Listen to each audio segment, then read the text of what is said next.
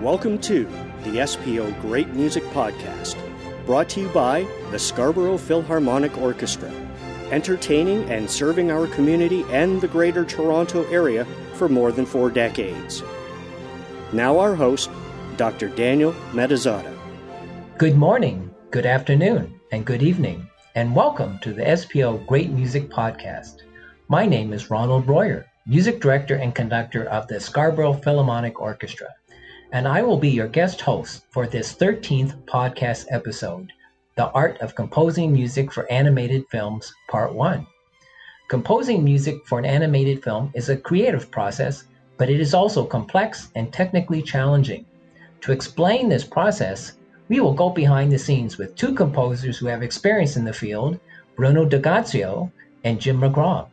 As well, I have had experience in industry as a cellist performing on film scores in Los Angeles earlier in my career, and as a composer and conductor here in Toronto.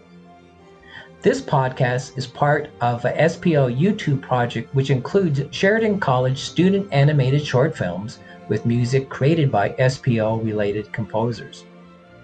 I will also host the next podcast, which will be The Art of Composing Music for Animated Films Part 2. For this episode, we'll look at the history of composing music for cartoons, from Walt Disney's early developments in the field to present-day work in the industry. We will be interviewing the noted musicologist Daniel Goldmark, who wrote the book Tunes for Toons, Music and the Hollywood Cartoon. To start, I would like to note we will be discussing music for both animated films, where the characters are drawn, and live-action films, where the characters are played by real actors. For the composer, a fundamental difference can be explained by a quote from Mark Mancina, a noted film composer and music producer. Quote, "When you do an animated movie, it's hard because you're not only scoring the same way you score a normal movie, but you're having to bring a certain sense of realness and humanness to characters that are animated." Bruno D'Agazio will now be joining us. He is Professor of Digital Tools in the Classical Animation Program of Sheridan College, recently voted Top Animation School Worldwide by Animation Career Review magazine. He has extensive experience in cinematic sound design, including special effects for the Oscar-nominated documentary film The Fires of Kuwait, and music for the IMAX films Titanica and Cyberworld 3D, as well as many other films and television dramas. He has composed music for many Sheridan College student animated films. As a researcher in computer applications for the arts, he has published papers on music composition using fractals and genetic algorithms. He is the author of The Transformation Engine, a software system for music composition and data sonification. The SPO has been fortunate to have Bruno D'Agazio as part of our community for several years now. For this season, he has been involved as a composer, as a recording engineer, helping to edit audio recordings for SPO YouTube videos, and as a curator of our Sheridan College Animated Shorts project. Welcome, Bruno. Thank you, Ron. Great to be here. Let's start by discussing the process of composing music for an animated film. There are different types, including old-style cartoons such as Bugs Bunny, Tom and Jerry, or the Animaniacs, comedies such as The Simpsons, South Park, or SpongeBob, dramatic action hero animations such as Batman or Spider-Man Into the Spider-Verse, feature animated films such as Incredibles, Up, or How to Train Your Dragon, and feature film animated musicals such as Frozen, The Lion King, or Beauty and the Beast. We should also mention that films, and that includes animated films, are collaborative in nature. Consequently, it is common, especially for bigger commercial projects, that the music will be worked on and influenced by a number of people. Bruno, at what points of the filmmaking process does a composer or composers become involved? Well, there are a couple of different answers to that question, Ron. The usual process in live action filmmaking anyway, but animation is more and more converging in its methodology and its workflow towards similar techniques and processes as live action filmmaking. In that usual way of working, the composer comes in very near the end of the project. In fact, I usually tell my students that it's usually the last important creative contribution to the film that comes in is the score, the musical score. Now that's underscore, which is added to the, more or less to the finished film. But the other answer to your question is when the film is a musical, meaning, a song and dance type of traditional musical. And in that case, the music has to be recorded before any of the live action shooting or any of the animation begins, because obviously the singers and the dancing and the animated characters singing and dancing and so on all have to be precisely synchronized to the music, which is composed and recorded first in that case. Great. When a composer writes a song for an animated film, are other people involved? Well, specifically, do you mean specifically songwriting in a film or any type of music? Basically, a song. A song. Okay, so in that genre of film music, on a small sort of personal film, a short, maybe made by a single person or a very small crew, then it could quite likely be the composer himself is the musician in the project and does every stage of the process, including perhaps the songwriting. By songwriting, I mean the lyric writing of the song and not just the music. And then also the later stages, maybe some aspects of the performance and sometimes even some of the technical stuff like the mixing, the combining of the music with the dialogue and other sound effects. But in a big film, full-scale filmmaking is very much a collaborative art form with many, many people involved. So in that case, there could be a specially hired lyricist or a songwriter who's accustomed to writing both words and music to collaborate with the composer. The director will definitely have a say, and often the writer of the script will definitely have a say in the content of the song, because the songs usually are meant to further the action somehow, the story of the film, to move the story to the next stage. And really, it's the writer and the director who are the authorities on that in a film production. Then later, after the big creative decisions are made, the music's perhaps recorded, then it has to get inserted into the film by a music editor, maybe under the direction of a music supervisor, an overall music supervisor for the entire film. And then downstream from there, it'll get mixed in with the other sounds of the film to produce what we call the soundtrack, that artifact at the end that is the complete soundtrack. When that many people are involved, it does make the creative process a little bit more complex. When it comes time to create the film score, let's talk about the process. Usually the first step is called the spotting session. Who is involved and what are they spotting? The spotting session is very important. It's really the creative musical design of the film occurs in the spotting session. It's a funny term, spotting session, but basically it's a meeting between the composer and the director, essentially. There might be other people involved, but the essence of it usually comes about between the composer and the director, sitting down with the film in a rough cut version, usually, not finished, that is. The film's far from finished, but it's assembled, let's say. It's been partially produced and it's sitting on the computer nowadays in rough form. And after a sort of preliminary discussion, hopefully a lot of this should happen really before even the spotting session, which is a discussion of the genres of music that you want to use. What's the overall approach? Is it going to be, a classical sort of orchestra underscoring, film scoring style, or is it going to be more in the nature of popular music or whatever? The broad questions hopefully will be discussed and answered before the spotting session per se. The budget of the film, should be discussed first. How much money have we got? Do we have money for a 30 or 50 piece orchestra?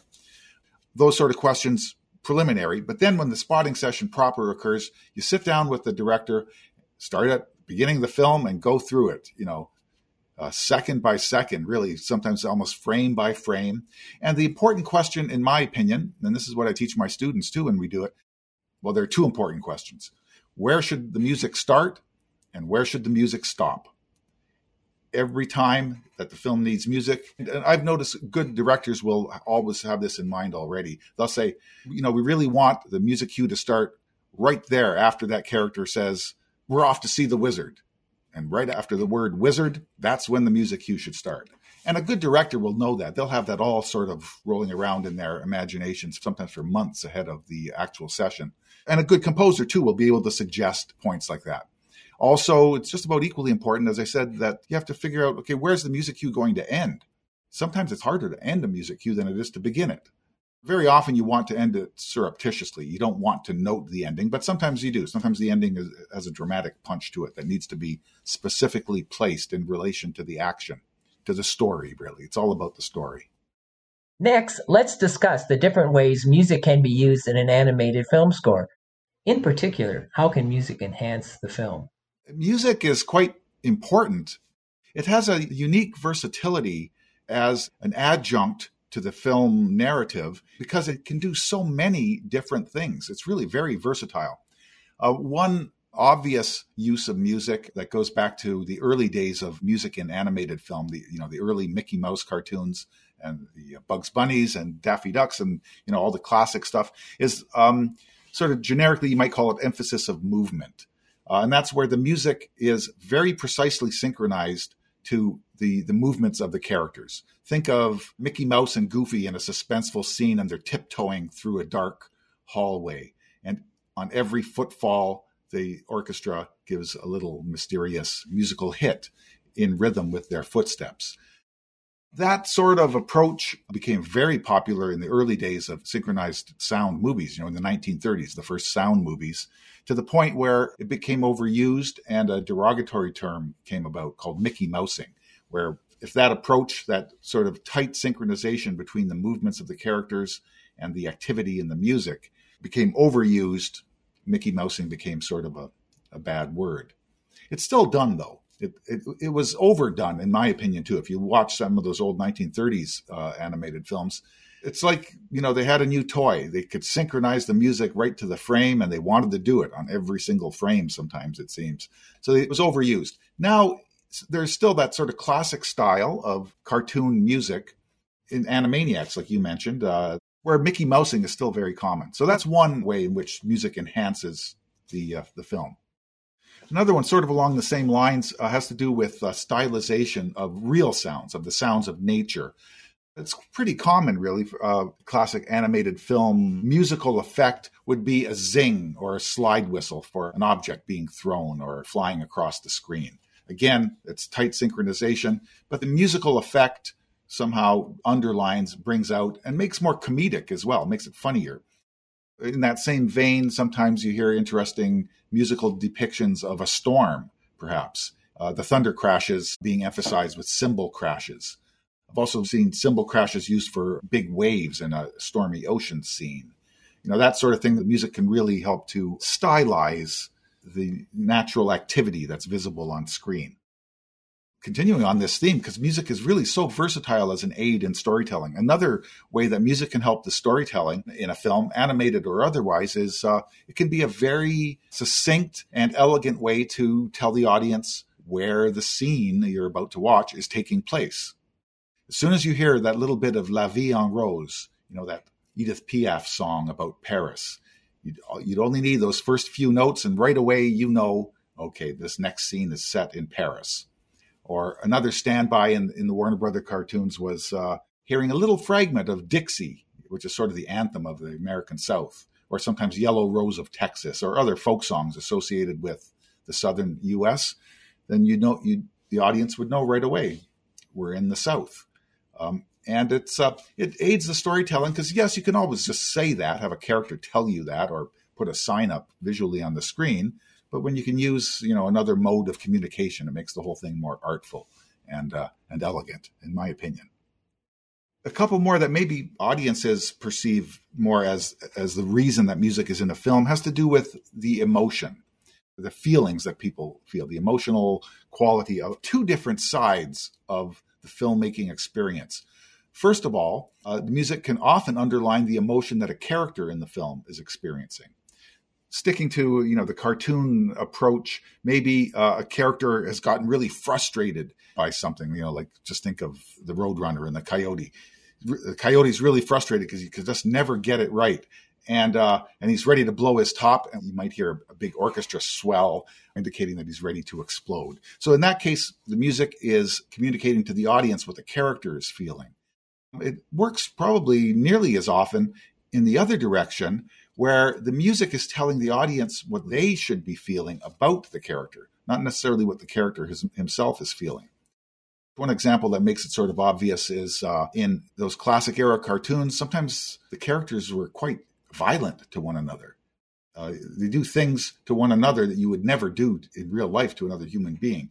And the stories can be quite harsh sometimes too. That sort of seems to be part of the humor sometimes. So especially with a naive audience, an audience that doesn't know the style already, you sort of have to tell the audience it's okay to laugh. This is fun. This is funny. This is comedy. This is not serious. Those characters, the character who gets a piano dropped on his head from a third story of a building or something, that character didn't really get crushed to death. He's going to stand up and start talking again just a few seconds later. So it's really to tell the audience how to feel about what they're watching. And then another one that's sort of important, I'll wrap up my little dissertation here with this point, that the enhancement of formal structure is often very much helped with music. And I'll go to live action for this. Actually, could apply to animated films too, but especially with feature films, is the opening title sequence, often with a big musical score that can be almost like an overture to the story that's about to follow. And those few minutes of music are sort of transitional movement to take the audience from the real world, their cares about their family and their jobs and politics and whatever, drop all that and enter into the imaginative world of the story that is about to start. And the music carries you through that. That was the reason for overtures in operas and ballets. And nowadays, very often we do it with a fairly elaborate music cue right at the beginning of a film, often underneath the opening titles or some other initial scene of the film that sort of states the themes that you're about to see. Likewise, at the end of a film, again, we almost always have sometimes quite a long closing music cue underneath the closing credits, which in animated films these days can go on for 10 minutes because there's so many thousands of people working on them. Still, it's a transition. It takes you out of the world of the story that has now wrapped up and gently returns you to the real world. Those transitional functions are important in the aesthetic of film watching, and they also enhance the formal structure. They define the beginning and ending of the film, and other internal structure of the film can also be supported by music. Thank you very much, Bruno. This is a very interesting list. It's truly amazing all the different ways music can really enhance an animated film. Let's discuss some other types of music that can be found in animated films, including music for comedy such as The Simpsons, or for a feature-length action hero film such as The Incredibles. I will start by reading a quote from Alf Clausen, the composer for all the episodes of The Simpsons from 1990 to 2017, an amazing amount of work and quite an achievement. Here, Alf talks about the beginning of the run and what the producer and creator of The Simpsons, Matt Groening, was looking for musically. Matt Groening and company told me in our first meeting that it's not a cartoon, it's a drama where the characters are drawn. And when in doubt, he said, score it like a drama, not like a cartoon, not to Mickey Mouse everything. Matt was the one who made the request for the acoustic orchestra. He said, I hate electronics. I think they cheapen the sound. I want the real orchestra. I have an old friend that came up with the phrase, you can't vaudeville vaudeville. That has also served me really well on The Simpsons. The producers keep saying, we don't want the music to comment on the scene. We don't want the music itself to be funny. I'm always in agreement with that. We kind of joke in some of the spotting sessions about how the more serious I can play the music, according to the way the motion is laid out, the more we pull the audience in and make them think that the situation is real. Then, boom! All of a sudden, the gag comes and it becomes twice as funny than if I had tried to set up something leading up to the fact that there was going to be a gag. Really interesting insight to his thinking for scoring The Simpsons and the team's thinking. Well, I think Alf Clausen said it there pretty clearly that a modern style of animated comedy, like The Simpsons and so on, really is handled much more like a live action bit of drama might be. You don't Mickey Mouse it so much, if at all, almost none at all in The Simpsons, except in the rare occasion when they're actually attempting to parody that classic cartoon style. Now and then you hear a little bit of that in The Simpsons, but that's the sort of postmodernist thing where they're always quoting other styles and sort of trying to do a meta style on top of the old style and that sort of, playing around. But it really is much more like live action. And there's a convergence happening, because animation becomes so widespread. And I don't mean just cartoon style animation, but a film like Lord of the Rings has so much animated content in it that in a lot of ways, even though it has plenty of live action actors visible, there's still a lot of animation. Almost every scene has all kinds of animation in it. Even more so nowadays with the superhero films that are so popular now. Those are really animated films using live action, actors' faces sort of inserted on those computer generated bodies. So because of this convergence, I think the broader style, the more generic style of film music, which has always been the live action dramatic style, not the cartoon Mickey Mousing approach, that more generic style is now becoming much more common, even in animated content. Especially for feature-length animated films, there will be a number of people involved in creating and developing the music. Can you discuss some of the jobs people can have?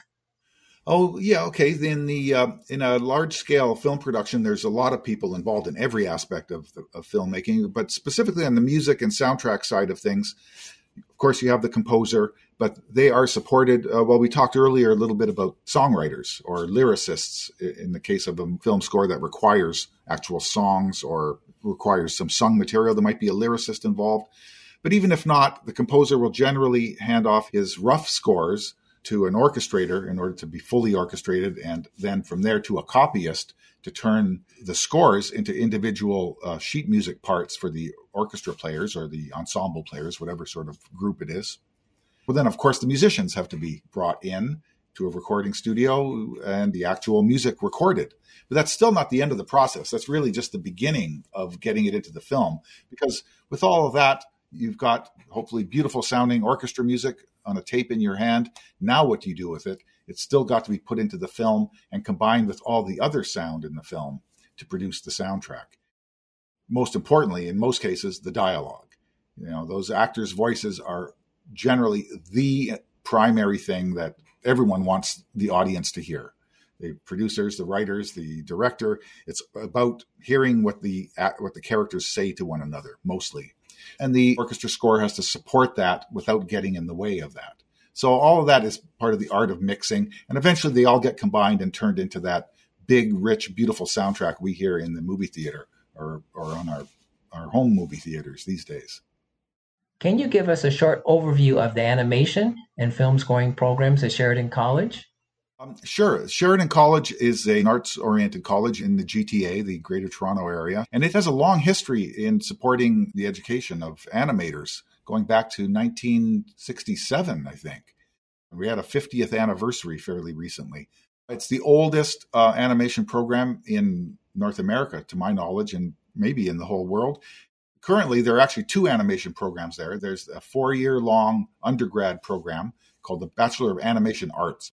So it's BAA. And there's also a graduate level program, not a degree, mind you, it's just a diploma, but it is meant as a further year or 2 years, depending on the specialties you choose, in computer-based animation. The first program I mentioned, the BAA undergrad program, is what's called a classical animation program. The students learn to animate the old-fashioned way by drawing. They do a lot of drawing. And that has turned out to be a hugely valuable educational technique because the students learn the inner spirit of animation, one line at a time as they put it down on paper or these days on a computer screen. So those are the animation programs, those two programs. There is a film scoring program that's much newer. It's only been around about 5 years now. It's called the Music Scoring for Stage and Screen. MSSS. The stage and screen mentioned in the program name refer to the fact that that music scoring program is tightly integrated into both the music theater program at Sheridan, that's the stage side of it, and the animation program at Sheridan, that's the screen side of it. So musicians enrolling in that film scoring program do work collaboratively, both with live stage productions for music theater in one part of their year-long program, and in another part, they work with animators in our animation programs. You are also the curator of our Sheridan College Animated Shorts project, with music composed by SPO-related composers. Can you tell us about this project? Yes, so these are actual student films taken from our graduating year over a number of years. So they're very highly skilled at that point, and some of the films are really fantastic. We've had many award-winning films coming out of our college graduates. So we've handpicked a number of those and distributed them to various composers like yourself, Ron. You've done several of these, and I have too, and many of the composers and musicians associated with the SPO to write new music for these for live performance with the orchestra. And as you mentioned, we've done quite a number of those performed live on stage in the orchestra.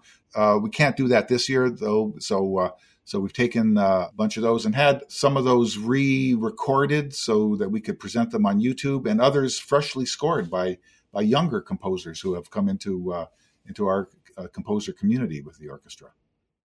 Composers for the Sheridan College Animated Shorts project have included more established composers like you and me, but also a group of very talented younger composers who are in the early stages of their careers or still in university.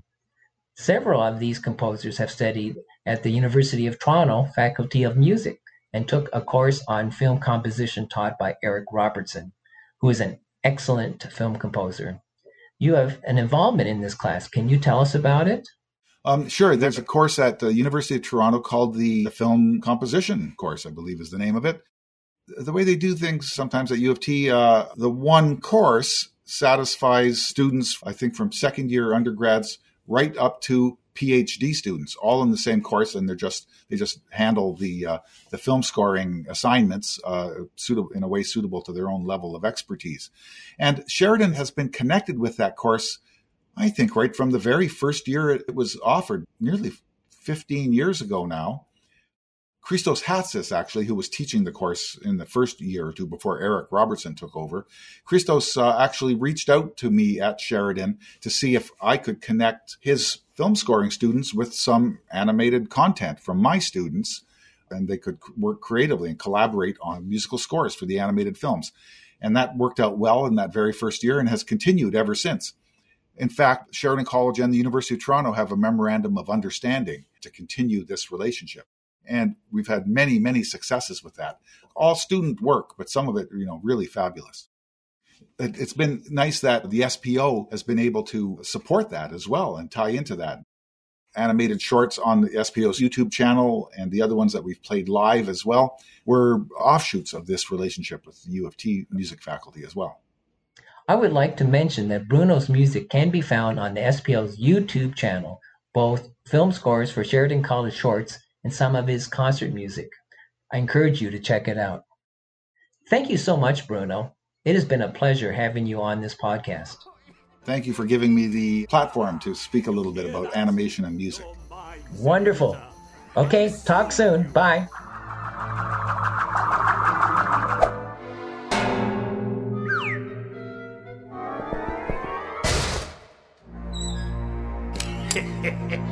Adios, amigos.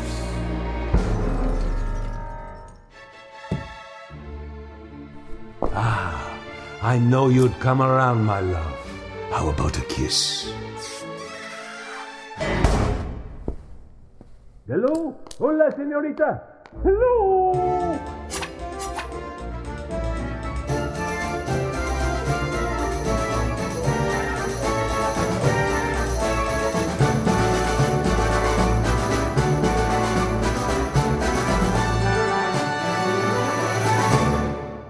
And now, we will talk to Jim McGraw.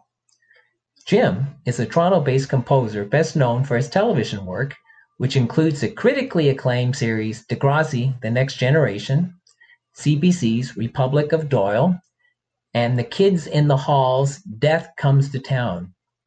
Film work includes Think Films' The Last Mogul, The Life and Times of Lou Wasserman, Atlantis film Foolproof, starring Jeff Reynolds, Columbia TriStar thriller Resurrection, and Odeon's Tweed Murray, which was nominated for 5 Genie Awards, including Best Picture and Outstanding Achievement in Music.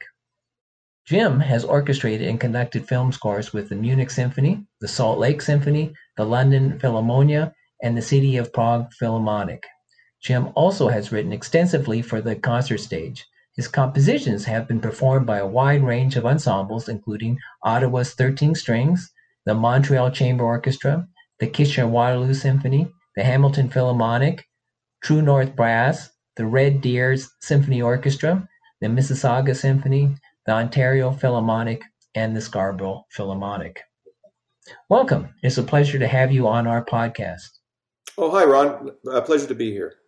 What are some of the differences between composing for an animated film versus a live action film? I guess the principal difference is a stylistic one, in that animation, like traditional old-fashioned animation, was of the like Warner Brothers, Bugs Bunny cartoon sort of thing. Then, later on Animaniacs, that sort of thing. So the nature of those, I guess you would call those cartoons as opposed to just animation. And so there was a kind of expectation of a sort of antic energy that that was required in those things. And the master of all of that, of course, was Carl Stalling. And certainly for me, that was, as a kid, that was a very early influence as far as just my whole introduction to music. I learned and heard of classical music through Bugs Bunny cartoons, with all his myriad of quotes and everything. Then I suppose the next historic reference for animation scoring was that wonderful trove of Disney cartoons, or animations, such as The Jungle Book, and that golden era of it. And again, that's where the music. Granted, a lot of that stuff were song-based, and then the score for the animation is in between the songs. But then as we move into the more modern era, which is both the modern era of Disney films like, Beauty and the Beast, and then later on Frozen and stuff, suddenly there gets to be very little difference between scoring animation and scoring live action, because they're starting to merge into that orchestral cinematic film scoring language, and leaving behind the sort of antic, madcap, almost jazz oriented scoring of that earlier thing. So I suppose it all depends on, by the way, it's a very long-winded answer, I know, but it has a lot to do with what the sort of genre of the animation is. There are a lot of similarities when composing for an animated or live action film, especially for full feature films like The Incredibles, Up, How to Train Your Dragon, and Soul, a film I recently saw. Because you have done so much work in the motion picture and television industry, can you share techniques that are commonly used in film scoring? The interesting thing about animation is that, and someone once said this, that everything in it is false, right? Like they have made everything in animation from scratch. There's no actual film of a squirrel running up a tree or a man bonking someone over the head with a sledgehammer. It's all created. And so the thing I've always found about scoring for animation is if you use real instruments, in other words, a real woodwind, a real string instrument, a real brass instrument, it suddenly breathes real life into these images that are just, pen and paper or, 3D animation or whatever it is. And that is a fascinating thing. Like all of a sudden the animation comes alive, with these live human being instruments. Can you give us an idea of timelines for composing music for a film project? As well, how long may it take to compose a particular piece of this music? The thing about scoring films or animation is like from the start, never mind that, all the complexities of what the concept of the score is. In other words, in any film, whether it's animated or live, you have to begin, with the filmmakers. Okay, what is the concept? In other words, is this going to be, are we going to do like a jazz-based sort of thing? Is it going to be evocative of like vintage Ellington? Or are we going to do, like, for example, in the case of The Incredibles, are we going to do like a James Bond kind of thing, an early 60s John Barry-esque approach? Or are we going to do, in the case of something like, WALL-E, are we just going to do a straight up space opera, Star Wars type thing, at least when they're in outer space? So once you've both genres, you need to have your initial concept of what the vocabulary of the music is going to be, which of course influences what the instrumentation is going to be. And then the next stage, and this is a very important part of it, is called spotting, and that is where you, with the filmmakers, you decide where the music is going to be. You find the quote spots for what the music is, and you have to do that in both things. But as previously mentioned, there's probably going to be a lot more in animation than there is in live action. And then a subset of the spotting then is where and how do you start the piece of music, and where and how do you end the piece of music? And that actually is one of the most important parts of scoring anything. And then, of course, there's a myriad of ways to do that. Do you sneak in almost imperceptibly? Do you jump in with a bang? And similarly, do you go out like with a little whisper, or do you go out with a big bang? And these are the sort of decisions that you have with the filmmakers. And it's a funny thing. I've often said this with a film cue, beginnings and endings are paramount as far as their effectiveness and how they're going to please the filmmaker. Historically, for a feature film, they say you get 6 weeks is sort of a reasonable amount of time to score a 100-minute or 2-hour long motion picture. To do a 1-hour episode of a television series, you might have 2 weeks. And then for a half hour, you might have 1 week. So that's the sort of macro view. As far as how long it takes to compose 1 minute of music, well, Ron, you're a composer, it can either take 5 minutes or 5 days. It all depends on whether your muse is helping you out, whether you are inspired, whether the pictures inspire you. It's a black art. And I find that there's nothing like a deadline to get that inspiration flowing. But back in the day in Hollywood, where, a composer would write out things in pencil and then orchestrate that, they used to say 2 minutes a day is a reasonable amount to generate. I don't know if you've heard that, Ron, but they used to say that. That's what I've heard too, that's generally what you need to do as a film composer. But also, as you mentioned, it really depends on the type of music. If the music is very calm and there's lots of like long and slow notes, it's much easier to write that quickly versus if you have a big action scene where you're having lots of action requiring lots of notes, a full orchestra, and like John Williams, when you have these big, huge, epic chase or battle scenes and there's a ton of notes, that is much tougher to write 2 minutes of music a day versus something that's much quieter and calmer. Yeah. I find also, and this is a rather interesting thing, and it's actually more important in animation or something in live action, something very emotion-oriented. There's a thing that film composers are always looking for, and that is the magic tempo. And what I mean by tempo, I mean the speed or the number of beats per minute. And there's a very interesting thing that happens, and this comes from experience, and it's part of a composer's intuition, is that being able to look at some moving images and feeling like you're watching the images go by and you go, okay, it's about right here.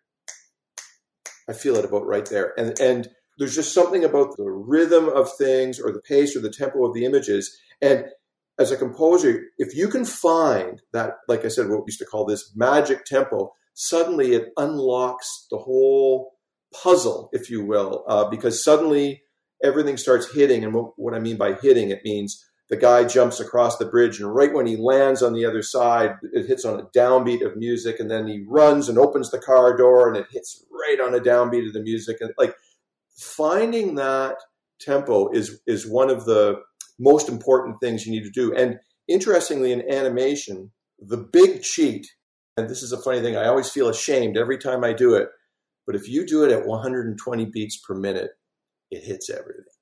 It's a funny thing, but I don't know if you've experienced that, Ron, but 120 beats per minute, generally with moving picture, I don't know whether it has to do with frames per second or whatever, but 120 beats per minute hits everything. It's funny. Have you heard that? Does that sound familiar to you? Yes, and I thank you for bringing up these points, because I know when you talk to top film composers like yourself, or you read about their craft, the great film composers, they are really good at figuring out the right speed for the music. Because if you get it right, everything lines up and it just works. Mm-hmm. And if you get it wrong, it doesn't work.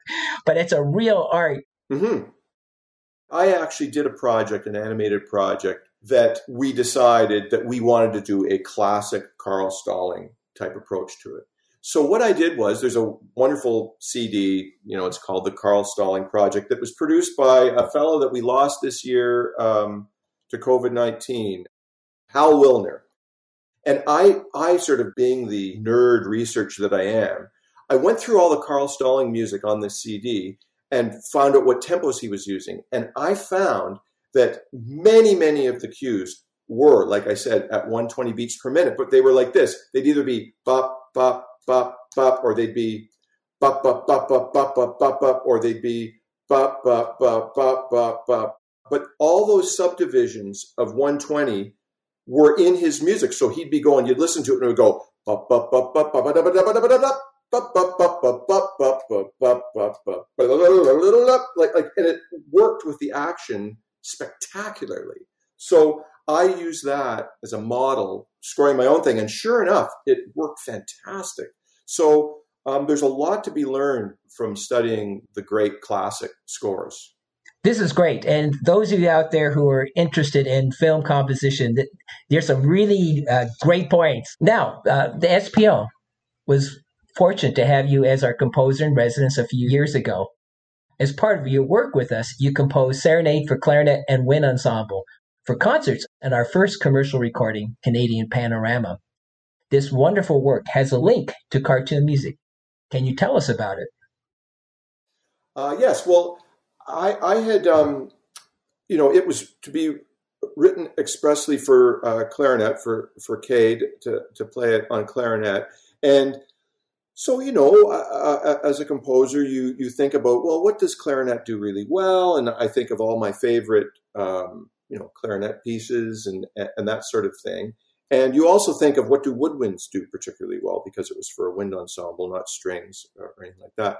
So I guess I just happened upon, well, let's try this. I wrote this sort of whimsical little tune that as a friend of mine said, it sounded like Mozart meets Randy Newman, which was sort of a funny way of putting it, but I sort of know what he means. At the risk of sounding overly, too much musical thing, it was using these chromatic arpeggiatures that gives it a certain whimsy. And so, with that in mind, I just tried to write a piece that was 4 or 5 minutes long, and just stuck with that vocabulary and tried to keep it, like I said, whimsical, playful, melodic, and really show off the clarinet doing what clarinet does really well. Well, it's a wonderful composition, and I should mention the clarinetist that you wrote for was my wife, Kay Royer,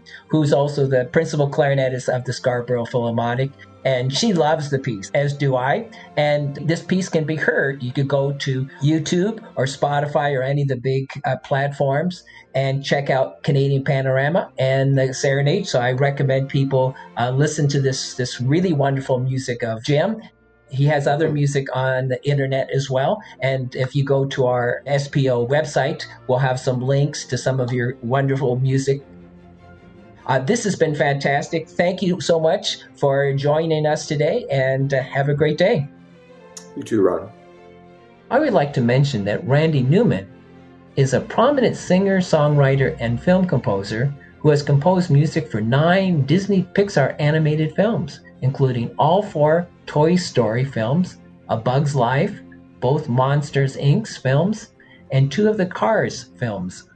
So, Jim combined elements of classical and film music with his own style to create an original and enjoyable composition. And that's all for this episode. I'd like to thank my guests Bruno D'Agazio and Jim McGraw for joining us today. And thanks to all of you for listening. Make sure to stay in touch with us at spo.ca and follow us on Facebook and Twitter at SPO Great Music.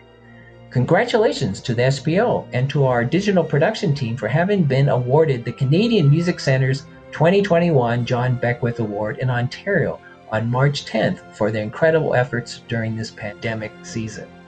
Be sure to join us on Friday, March 26th for the musical offering of the SPO Great Music Performance Series on our YouTube channel. A complete list of performers and titles will be available on our website. The next episode of our podcast series will be available on Friday, April 2nd on your favorite platform. Our executive producer and audio engineer is Devin Scott. Our producer and music director is myself, Ronald Royer. Our podcast host is Dr. Daniel Medizadeh. The SPO Great Music Podcast is brought to you in part by funding and support from the Toronto Arts Council, the SOCAN Foundation, Delta Bingo and Gaming Downsview, our SPO Board of Directors, and SPO donors and volunteers. If you want to add your support, please consider making a one-time or monthly donation online through CanadaHelps.org or just search for the Scarborough Philharmonic Orchestra. A link is also available on our website homepage, spo.ca. A special thank you to our community partners, Scarborough Arts, Fab Collab, the Canadian Music Centre, Stratford Symphony Orchestra, Canadian Sinfonietta, the Brantford Symphony Orchestra, and the Cathedral Bluffs Symphony Orchestra. Share your feedback on Facebook and Twitter at SPO Great Music. Until next time.